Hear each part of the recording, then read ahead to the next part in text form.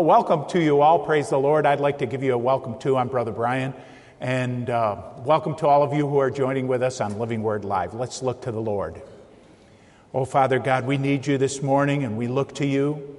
We know that you are our source. And we recognize that about you, Lord. We recognize that we need you.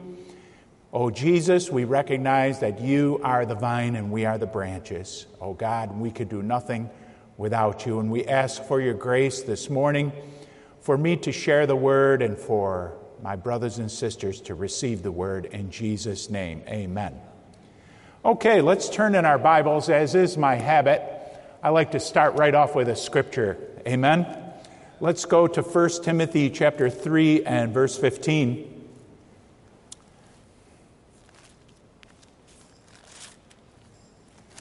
1 Timothy 3:15. Be patient with me if it takes me a little while to find a verse in my Bible. 1 Timothy 3:15 says this.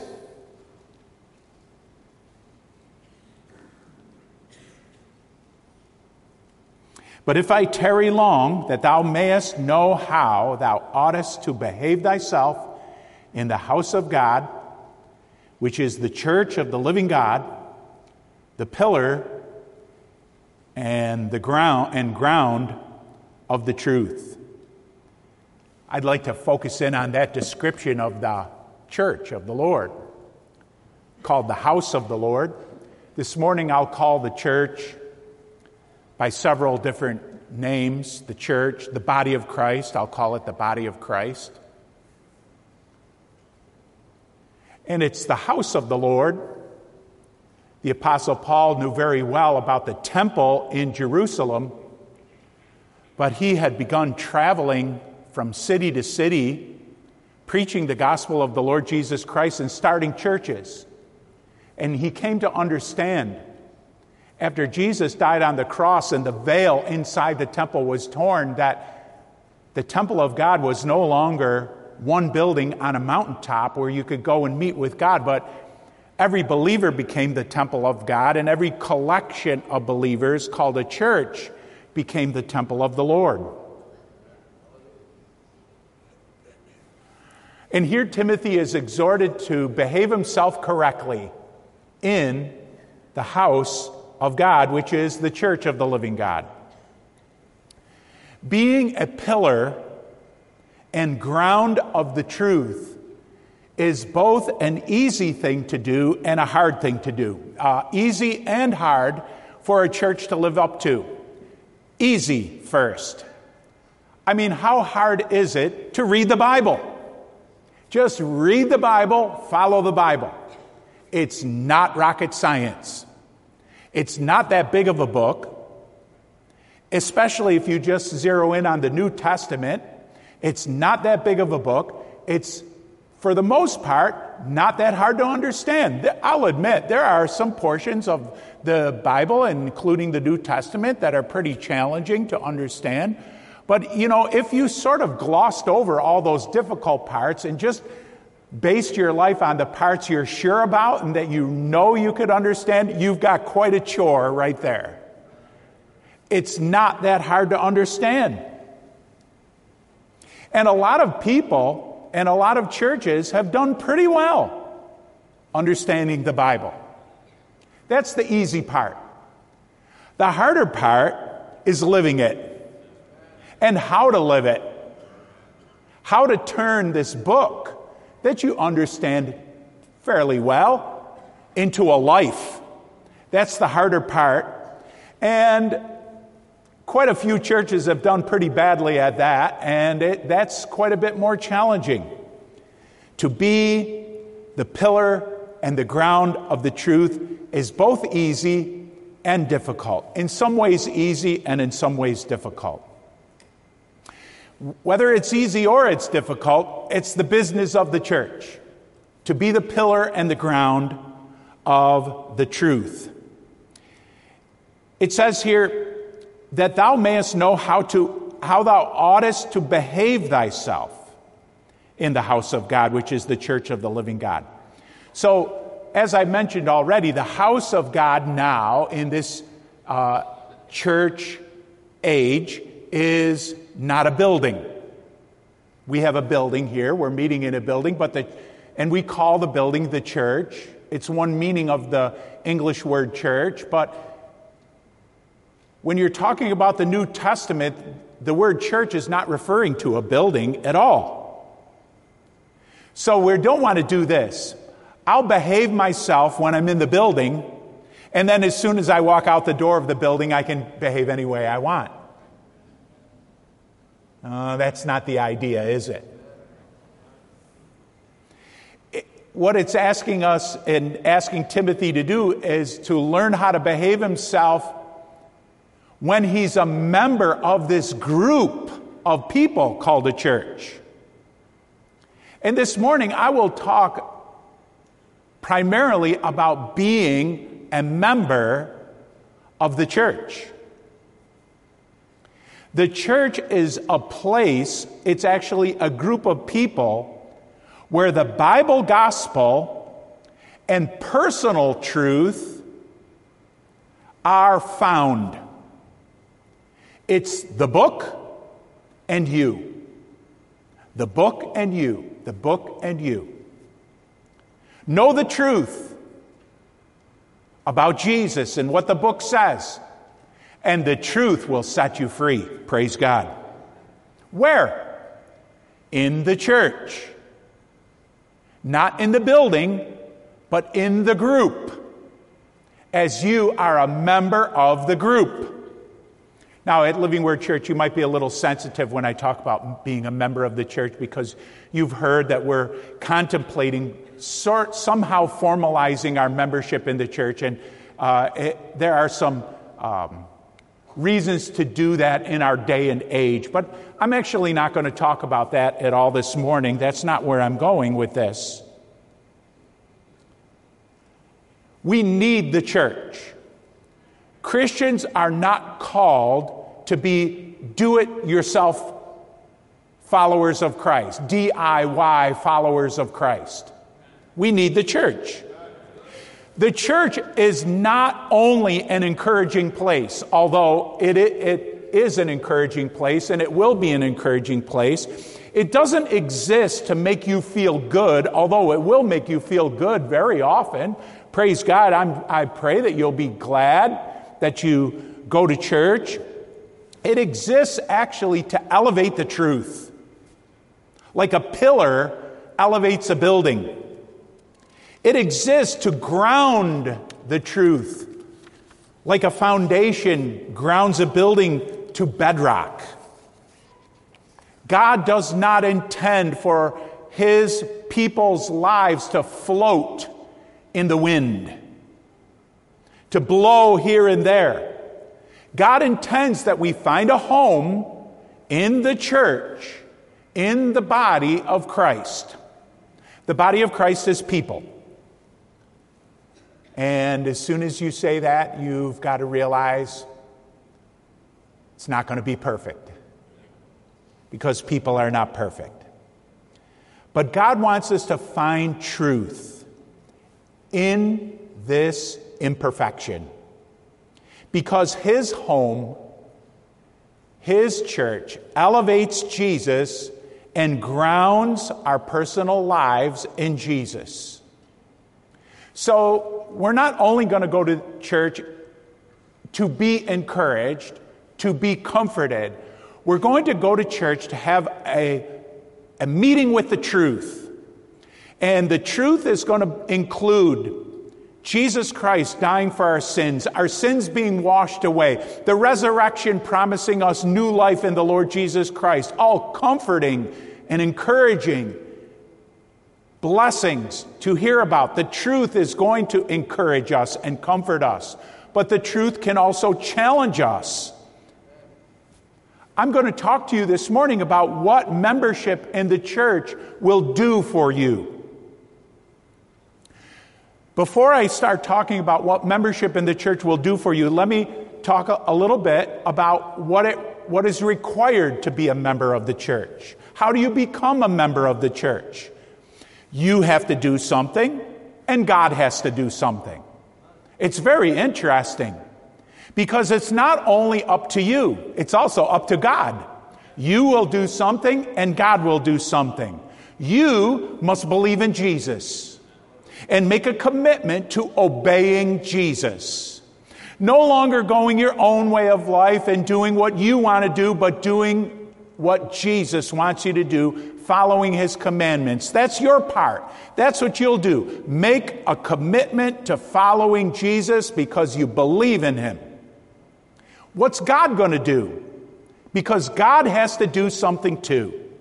God has to give you new life and vitality, give it to your soul and your spirit. That's what God does. We call that being born again. God's Spirit gives you new vitality in your soul and in your spirit. A new heart, the Bible calls it. God does that. You can't do that for yourself. You can't simply decide and bingo, it happens. You need to decide, but then God needs to go into action. And we're going to have faith that God will do that. Okay, back to the question, what will membership in the church do for you? It will bring you into a confrontation with the truth. It will being a member of the church will bring the truth right in front of you. And in today's message to you, I'm going to talk about the two first expressions in the Bible of the church. The first one, the gathering of the disciples around Jesus. Jesus chose 12 disciples, and they followed him from place to place. And they spent, we think, the better part of 3 years with him, following him, learning from him, doing his bidding. He was their leader. It was, in a rough sense of the word, a simple little church. I think there were more than 12 followers. There were certainly a number of ladies that also followed Christ from place to place. But let's just talk about this little gathering of disciples around Jesus as what you might call a primitive church. The other church I'd like to talk to you about is more of like a church proper. It is the gathering of saints in a particular city, the very first one in Jerusalem, the Church of Jerusalem. So I'm going to talk to you about those two churches. The little group of followers of Jesus as the first little baby church in a sense, and the first church proper, the Church of Jerusalem. Can we go to Matthew chapter 4 and verse 17? And see how Jesus began to form this little church, this group of followers. A church is a group of followers of Christ. Okay, chapter 4, verse 17. From that time, Jesus began to preach and to say, "Repent, for the kingdom of heaven is at hand." And Jesus, walking by the Sea of Galilee, saw two brethren, Simon, called Peter, and Andrew his brother, casting a net into the sea, for they were fishers. And he saith unto them, "Follow me, and I will make you fishers of men." And they straightway left their nets and followed him. And going on from thence, he saw two other brethren, James the son of Zebedee, and John his brother, in a ship with Zebedee their father, mending their nets. And he called them. And they immediately left the ship and their father and followed him. Here we have Jesus beginning to collect his disciples around him. Here are 4 of them. Matthew gives us the short version of the story. We can study the events that led up to their decision here. They made a decision to leave their occupations as fishermen, to leave their homes in the Galilee area, and to follow Jesus Christ and his teachings, to obey Jesus wherever he would lead them. Quite a few things led up to this, but let's just work with Matthew's short version here. We can rightly, I think, call them a little church, because the church are those who leave their situations of unbelief and they become followers of Jesus in belief. Peter, for instance, made a commitment. It was a very different commitment than what he was used to. It represented an enormous change in his life.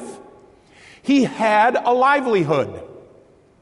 Let's give Peter some credit for being a fisherman. Let's just imagine that giving him as much credit as a fisherman as we possibly can.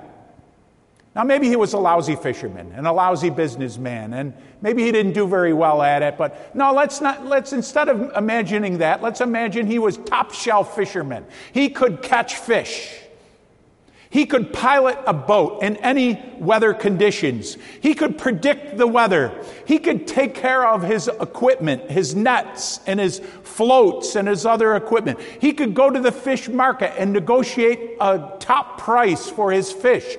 He could manage his teams. He would work hard at it every day. He would watch his spending, and so that he would have a successful business that was in the black instead of in the red. Sounds like a good fisherman.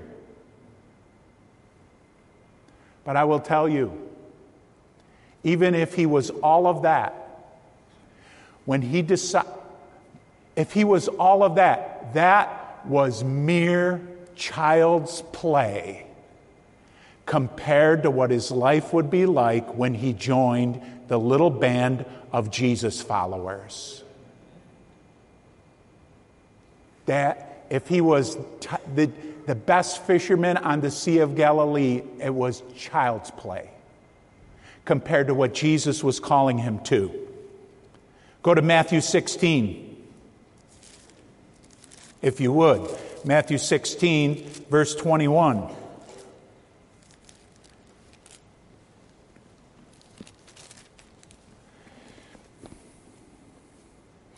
From that time forth began Jesus to show unto his disciples how that he must go to Jerusalem and suffer many things of the elders and chief priests and scribes, and be killed, and be raised again the third day. Then Peter took him and began to rebuke him, saying, Be it far from thee, Lord, this shall not be unto thee. And he, Jesus, turned and said unto Peter, Get thee behind me, Satan. Thou art an offense unto me, for thou savorest not the things that be of God, but those that be of men. Well, Peter was trying to say something affirming, affectionate, high value, expressing high value for Jesus. He was trying to elevate Jesus in his own estimation. And Jesus turns and said, Get thee behind me, Satan. You're way off base. You're wrong. You're dead wrong. You're trying to say something nice to me. You're an offense to me in doing that. Oh, gee, thanks, Lord. I was trying to say something nice. As a fisherman, Peter, in the first place, was probably not even going to try to say something nice and affirming to a rabbi, let alone get called Satan for doing it. He could pilot a boat. He could take care of his equipment. He could negotiate good prices for fish at the market. But what is going on here? Welcome to life in the church.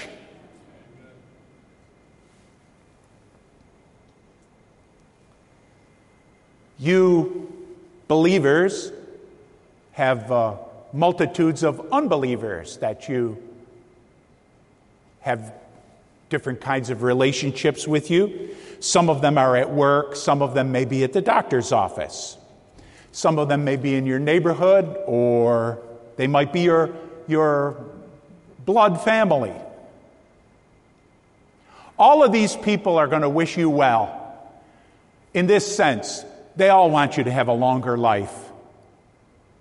Unless they're really messed up, have murderous hearts, but that's not the typical person.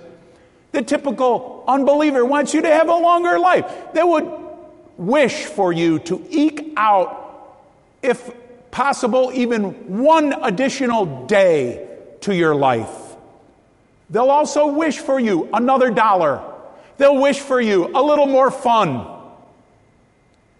But that's not where the priorities of the church are.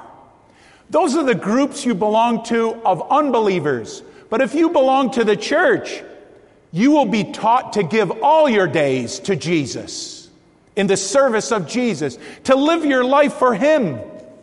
And you will accept that it could be God's will, and in serving Jesus, it could happen that your life will be shorter rather than longer. Peter's life was shorter rather than longer because he chose to follow Jesus and be part of the church. Paul's life was shorter rather than longer. Peter's life probably enjoyed fewer dollars, not more. He goes up to the Temple Mount in Jerusalem. Silver and gold have I none. He probably had less, quote unquote, fun. At least the fun that the world entices us with, because he decided to serve Jesus. But what an adventure. What an adventure God led him on. What an adventure began when he forsook his nets and his boats and his fishing, and he began as a follower of Jesus with a small group of followers. What an adventure he started in life. What a fulfilling life. Praise God. Matthew 26, if you will. Verse 33.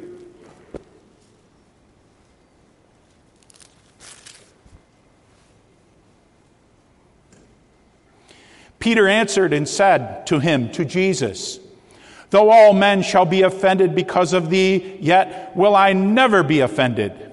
Jesus said unto him, verily I say unto thee, that this night, before the cock crow, thou shalt deny me thrice. Peter said unto him, though I should die with thee, yet will I not deny thee. Likewise, also, said all the disciples. A fisherman was not called to proclaim in front of everybody his willingness to die. I'll die for you. Fishing was called a means of making a living. You call it a livelihood.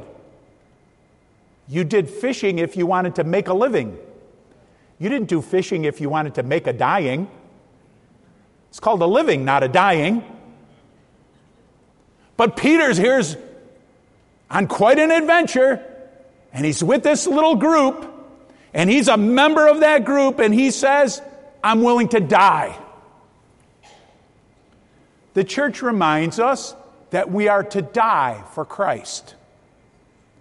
The church reminds us that our life is hidden in Christ. We're encouraged to crucify the flesh with its ungodly desires. We are called to stand for the truth of the gospel, not simply make a living. Matthew 26:40.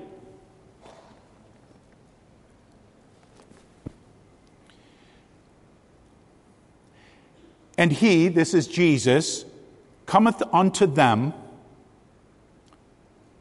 unto the disciples, and findeth them asleep. We'll see in the next phrase that one of the disciples he comes to is Peter. We're following Peter a bit. Findeth them asleep, and saith unto Peter. He singles out Peter. Sometimes at church you'll feel like you're being singled out. You going to be okay with that? It's part of being in a church.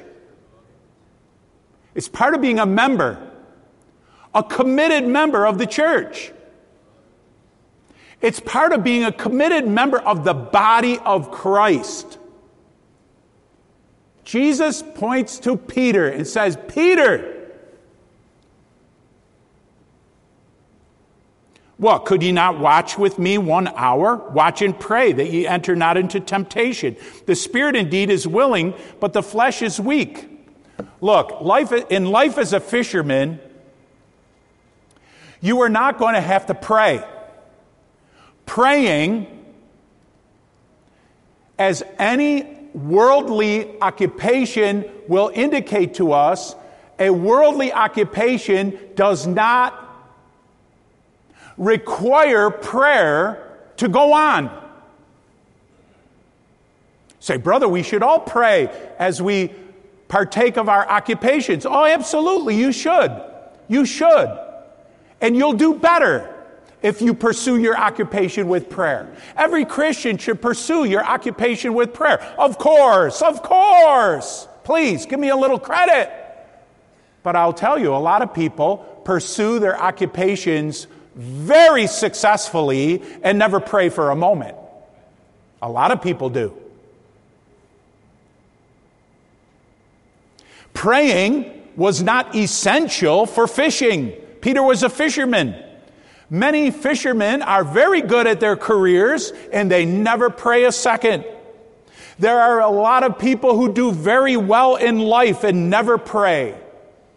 Some of these people are in houses. You'll find them in offices. You'll find them in stores, in businesses, in fields, in streets. People who pursue their livelihoods with great zeal and success and never pray 1 second. But Peter is now in a situation, because he has joined this group of Jesus followers, because he's following Jesus, prayer has become essential to his success. He might have been able to do very well as a fisherman and never pray for a second. He is not going to do very well as a follower of Jesus Christ if he doesn't pray plenty.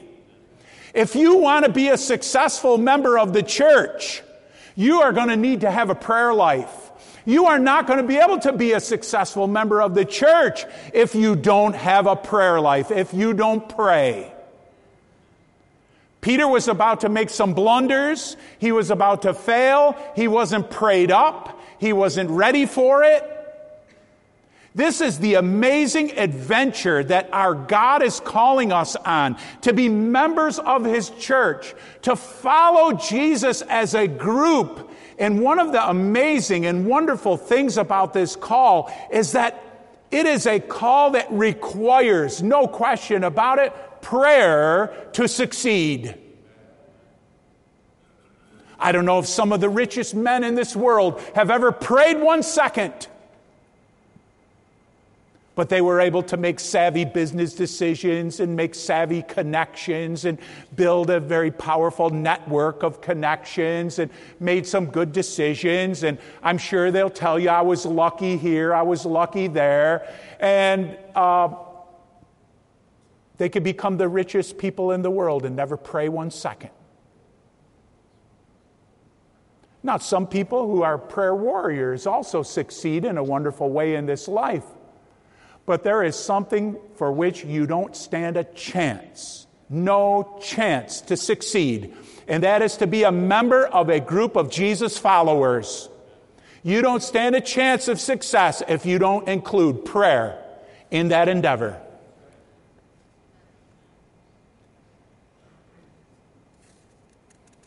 You should pray to be better at everything you do in life. That's good. That's fine. Right. But there is a life that is all about prayer. It is so intertwined, it is inseparable from prayer. And that is being part of the Jesus group, the church. No prayer equals failure. When Peter was still a fisherman, he begged Jesus to leave him alone. He said, I'm a sinful man. Jesus, go away. Leave me alone. I'm a sinful man. Well, if Jesus left him alone, he could have gone right on being a sinful fisherman. But Jesus wasn't satisfied with that.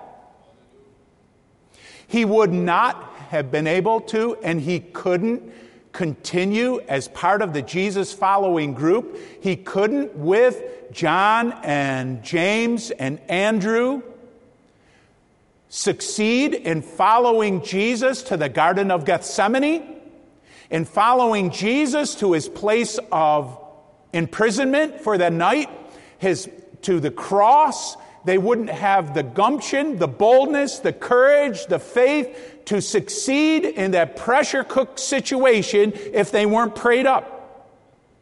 And likewise, you will not be a faithful member of a church, any church, this church or any other church, if you're not prayed up. Because God will bring you within the church in situations that you will face nowhere else in life. Nowhere else in life. The church is different because it is God's. It is God's, and God's hand is on it, and God is in the midst of it, and it is the pillar and the ground of the truth. And this is an essential part of the Christian's life. Let's go to Matthew 26:73. I'm going to read this one because of the King James word bereath, which is totally unfamiliar to us. I'm going to read this in the New International Version. Matthew 26:73. After a little while, those standing there went up to Peter and said, surely you are one of them. Your accent gives you away. King James, bereath thee. When was the last time you said bereath in your regular life?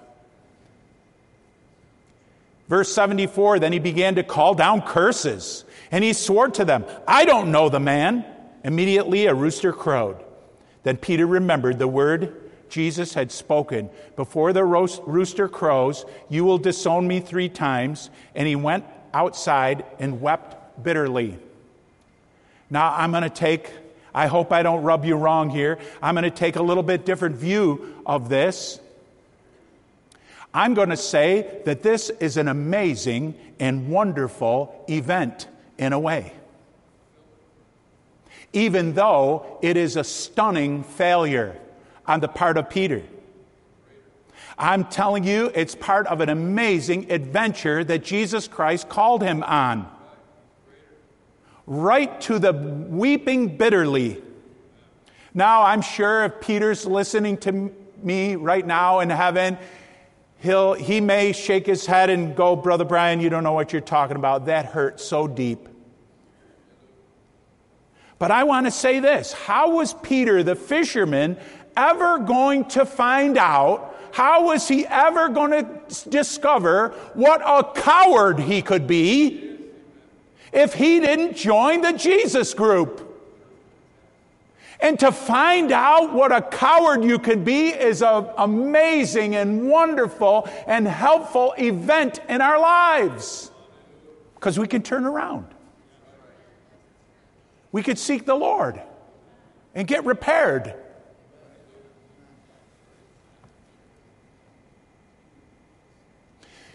For Peter, it was not only Peter become a follower of Jesus. It was Peter become a member of the Jesus following group. You see what the people told him in verse 73? Surely you are one of them. You're one of them. You're part of that group. You're part of that Jesus following group. They didn't say so much, oh, we know that you're a devotee of Jesus, they said, you're a member of the Jesus-following group. And that's what Peter wanted to deny. No, I'm not. I don't know him. I'm not part of the Jesus-following group. I want to ask you today, are you part of the Jesus-following group? Are you a member of the church? Are you a member of the body of Christ? Because this commitment is going to really ask a lot of you. And this commitment to the body of Christ is really going to bring you into confrontations with truth that no other lifestyle, no other livelihood, no other activity on the face of the earth will bring you into. It's really good for us. It's quite an adventure. It's quite a journey. It's really thrilling. It's really challenging, enlightening, helpful to our souls. It's moving. And it's a lot of other things too, like difficult.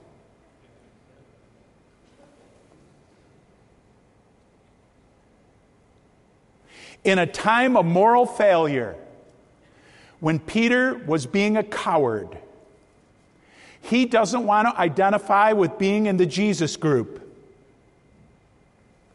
You can't follow Jesus if you do not also accept being part of the Jesus group.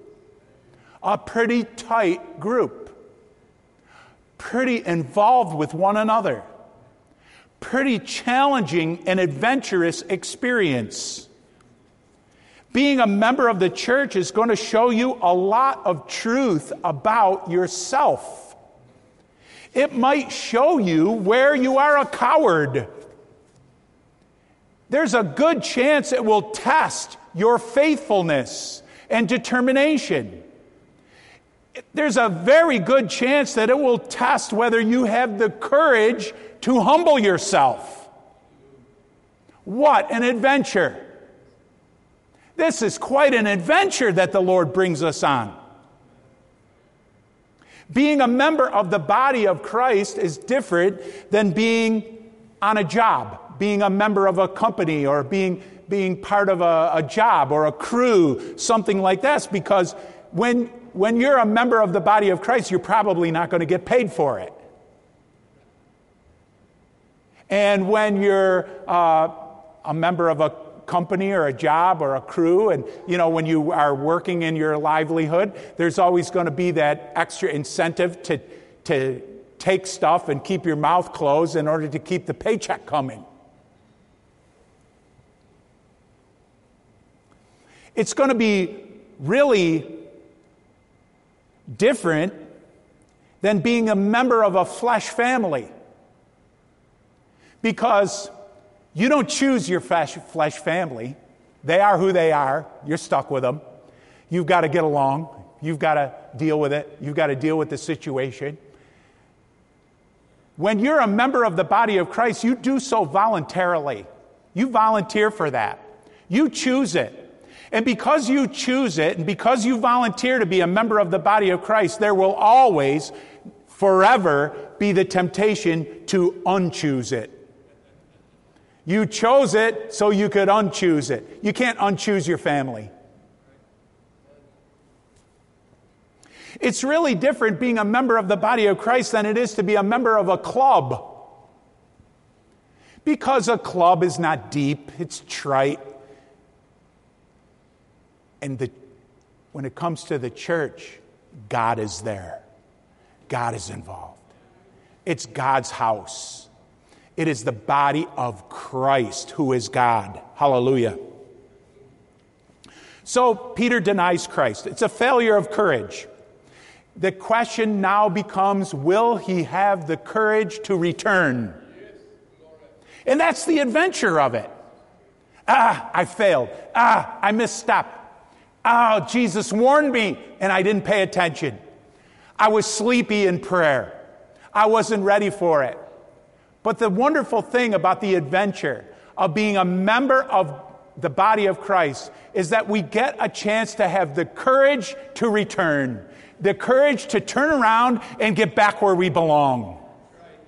Without the reality of this group of Jesus followers, we can do that shell game, that trickery where we say, well, I got it right in my heart. I got it right in my heart. Well, when you're a member of the body of Christ and you're a member of the group of Jesus followers, getting it right in your heart is not quite enough. You got to go stand in front of somebody face to face. And that is incredibly difficult, but it is incredibly good for us. It will help us grow by leaps and bounds in the Lord. It is quite an adventure that the Lord brings us on. Hallelujah. The resurrected Christ would ask Peter an agonizing 3 times, "Do you love me?" Can you imagine him out in a ship as a fisherman, throwing out his nets, and the fisherman at the under the boat says, "Hey, Peter, do you love me, man?" It would have to be a joke. Yeah, I love you. Just throw the net in. No, Peter, really, do you love me? Oh, would you shut up? That's how you do it in a fisherman's boat. But on the shore of the Sea of Galilee, Jesus asked Peter 3 times, "Do you love me? Do you love me? Do you love me?" And the Bible indicates that Peter really was troubled by being asked that question 3 times. And he had to, with courage and humility, say to the Lord 3 times, "Yes, I love you." That is the wonderful kind of challenge that comes to us by being committed members of the body of Christ. The church is called to be the pillar and ground of the truth. We are to confront truth in the body of Christ as members in the body of Christ. Peter had to face so many truths about himself. That he was sinful, that sometimes he thought like Satan, that sometimes he was sleepy in prayer, that he could be a coward. But he also found that he could have faith to leave his nets. He could have faith to walk on water. He could have faith to answer some of the hardest questions posed to him that a man could ever hear posed to him by the most intimidating figure that ever walked on the face of the earth, and he could have the courage to answer those questions humbly. What an adventure! What a mirror walking with Jesus put in front of Peter. The mirror created in large part by being a committed member in this little church, this little band of close followers of Jesus. Hallelujah. If we go on in Peter's story, we can see in Acts chapters 1 through 4 that Peter's a key figure in the first, what we might call church proper. Not a band of followers that Brother Bryan calls a church, but really a local church in the city of Jerusalem. The very first church on the face of the earth was in Jerusalem. And in chapters 1 through 4, Peter's a key figure there, and he expresses faith and courage in many ways. Yes, he had a failure of courage, but he expresses courage in many ways after he's filled with the Holy Ghost and even before he's filled with the Holy Ghost. To wait there in the upper room with 120 Galileans to be filled with the Holy Ghost, that was faith and courage right there. They waited for days. He preached inspired sermons with boldness and sophistication. Who would have ever thought that this could come from a fisherman? But because he put down his nets and he left the life of a fisherman and he became a member of the church, he was able to preach with the boldness, the anointing of the Holy Spirit, and sophistication, with great understanding of the scriptures and the prophecies of the Old Testament and so on. Amazing. They were amazed to hear this unlearned Galilean fisherman talk about the Word of God like that. He healed a lame man in the name of Jesus. It wasn't him and his power. It was the power of Jesus, but he had faith and he was the one God used to heal a lame man at the Gate Beautiful. What an adventure! He had to defend what they did at the Gate Beautiful before a very intimidating council, and he did that with great boldness. These are not the tests that a fisherman faces. These are not the tests of a worldly, secular livelihood. These are the tests that may come to you. Even while you continue in your secular livelihood, these are the tests that may come to you as a member of the body of Christ. God intends you to be a member of the body of Christ. You know my life. You know how I live my life. I was here since I was 17 years old in 1975. If this church was doing something, I was in. I was in on it. Building something, I swung my hammer.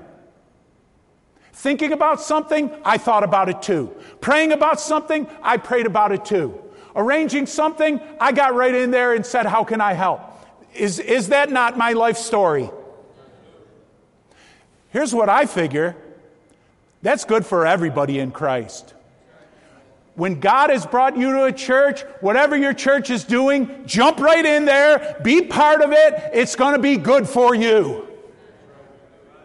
I don't know if I agree with it. What if I don't know if I agree with it? Well, it'll probably be even better for you if you don't agree with it, for you to jump in with both feet on it. Is it challenging to humble ourselves? Oh, yes, it is. Does it take courage to do some things differently? Oh, it does.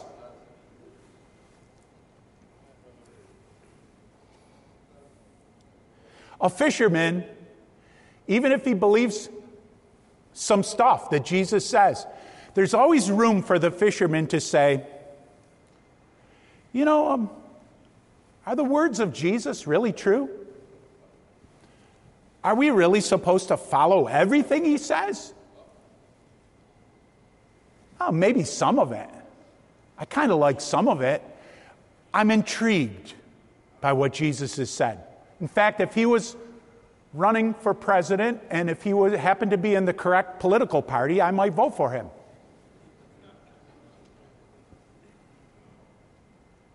Jesus is intriguing. Do I really believe everything he said, though? If you're just a fisherman, you can wonder all you want. But if you're a follower of Christ, you stop treating the teachings of Jesus as intriguing, and you start treating them for what they are, truth. Truth.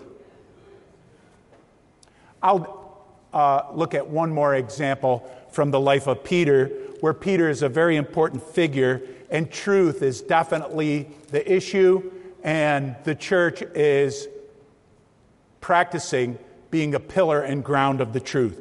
Will you turn to Acts chapter 5? Acts 5. Peter is there.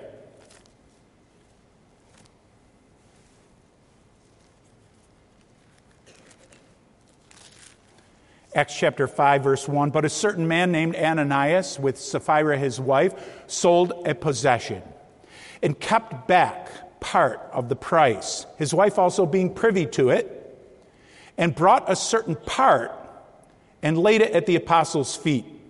Hope you understand that. They had a piece of property that they sold, and they bring part of the proceeds and lay it at the apostles' feet at the church of Jerusalem, Verse 3 says, "And Peter said, Ananias, why hath Satan filled thine heart to lie to the Holy Ghost and keep back part of the price of the land?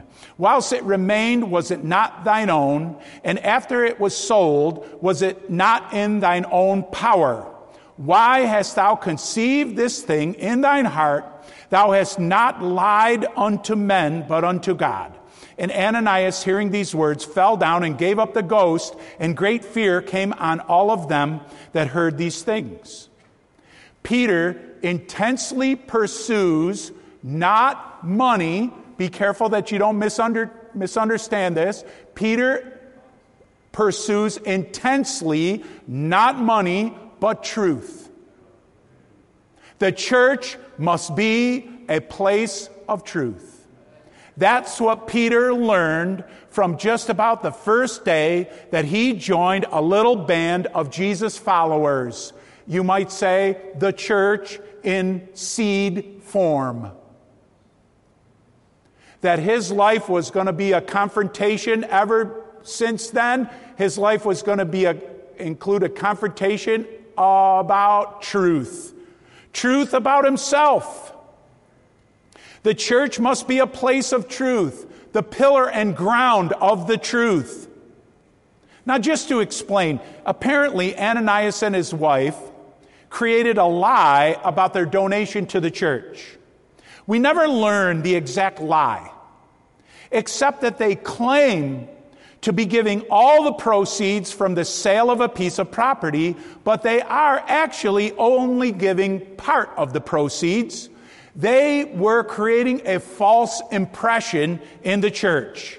I'm thinking that they probably made a big deal about what they were doing. They probably, beat the drums and blew the trumpets about what they were doing. But what they were actually doing was much less than what they said they were doing. Now, I'll say this. I've got to believe that they could give whatever they wanted to give. They could hold back whatever they wanted to hold back. They were not for some reason required to give the full proceeds of the sale to the church. I don't believe that they would be required to give the full proceeds. What they were required to do was follow through on what they said they were going to do. The issue wasn't the amount of money. The issue wasn't, can't you do with your money what you want to do? Yes, you can. The issue was honesty. That is the only issue that Peter brings up with them. Why does Peter jump all over this? Why are the consequences so extreme? Because this is the first church on the face of the planet.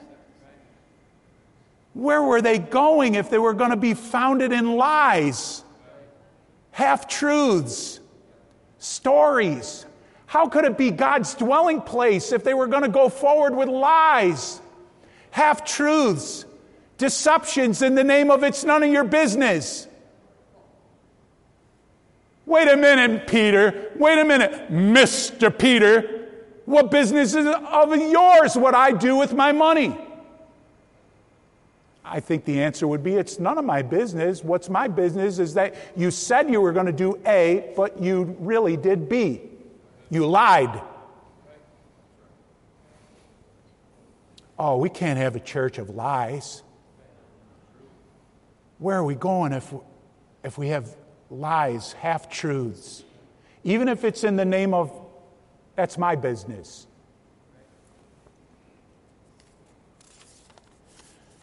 The church can't be built on lies. Peter learned something in the 3 years he walked with Jesus and he was a member of the Jesus group. He learned that truth is essential, and now he's going to teach the church. Now that he's a leader in the church, in Acts chapter 5, he's going to teach the church that we have to go forward with honesty and openness, no hiding. If you're hiding, you may be dead already. When did Ananias die? When he dropped dead and his heart stopped beating? I think he dropped dead spiritually before he even walked into the room. In Acts chapter 5, verse 11, you can look forward there, that this group of people in Jerusalem is called the church. They are really the church. because they are the pillar and ground of the truth. Both the truth of the gospel and the truth about themselves. The church is not just a group that stands in front of a man who says the truth of the Word of God. The church is also a group of people who embrace truth in our lives and allow truth to have its way in our lives, who realize that life in the church is going to bring challenges.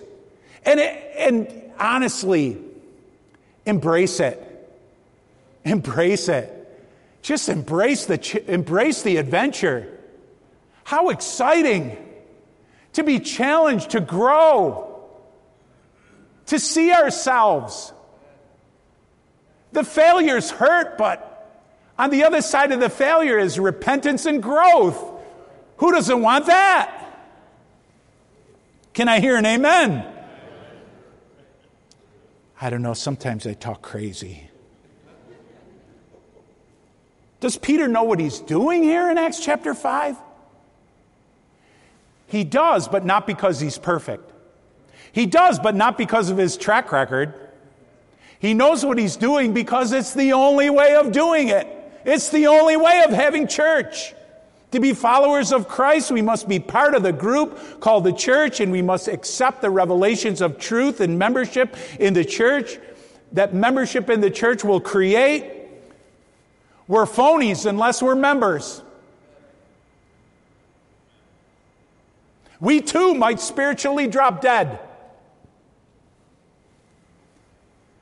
People might feel that membership in the church comes with too many pressures, too tedious, it's hurtful, too restrictive. That's actually the point. That's where the really good stuff happens to us. In the pressure cooker, in the tedium. I found out a long time ago, when some things about being a member of the body of Christ get old, that's the time when I change, when I improve, because you press through. And the refreshing comes. It can be hurtful. That's the point. These are the things that God has intended for us, so we can learn to live with the truth. The same as God did not intend for Peter to just eke out a livelihood in his little boat all by himself or with his hand-picked crew. He was instead going to be part of the Jesus group in the Jesus boat. And he wasn't going to get to pick them. Jesus was going to pick them.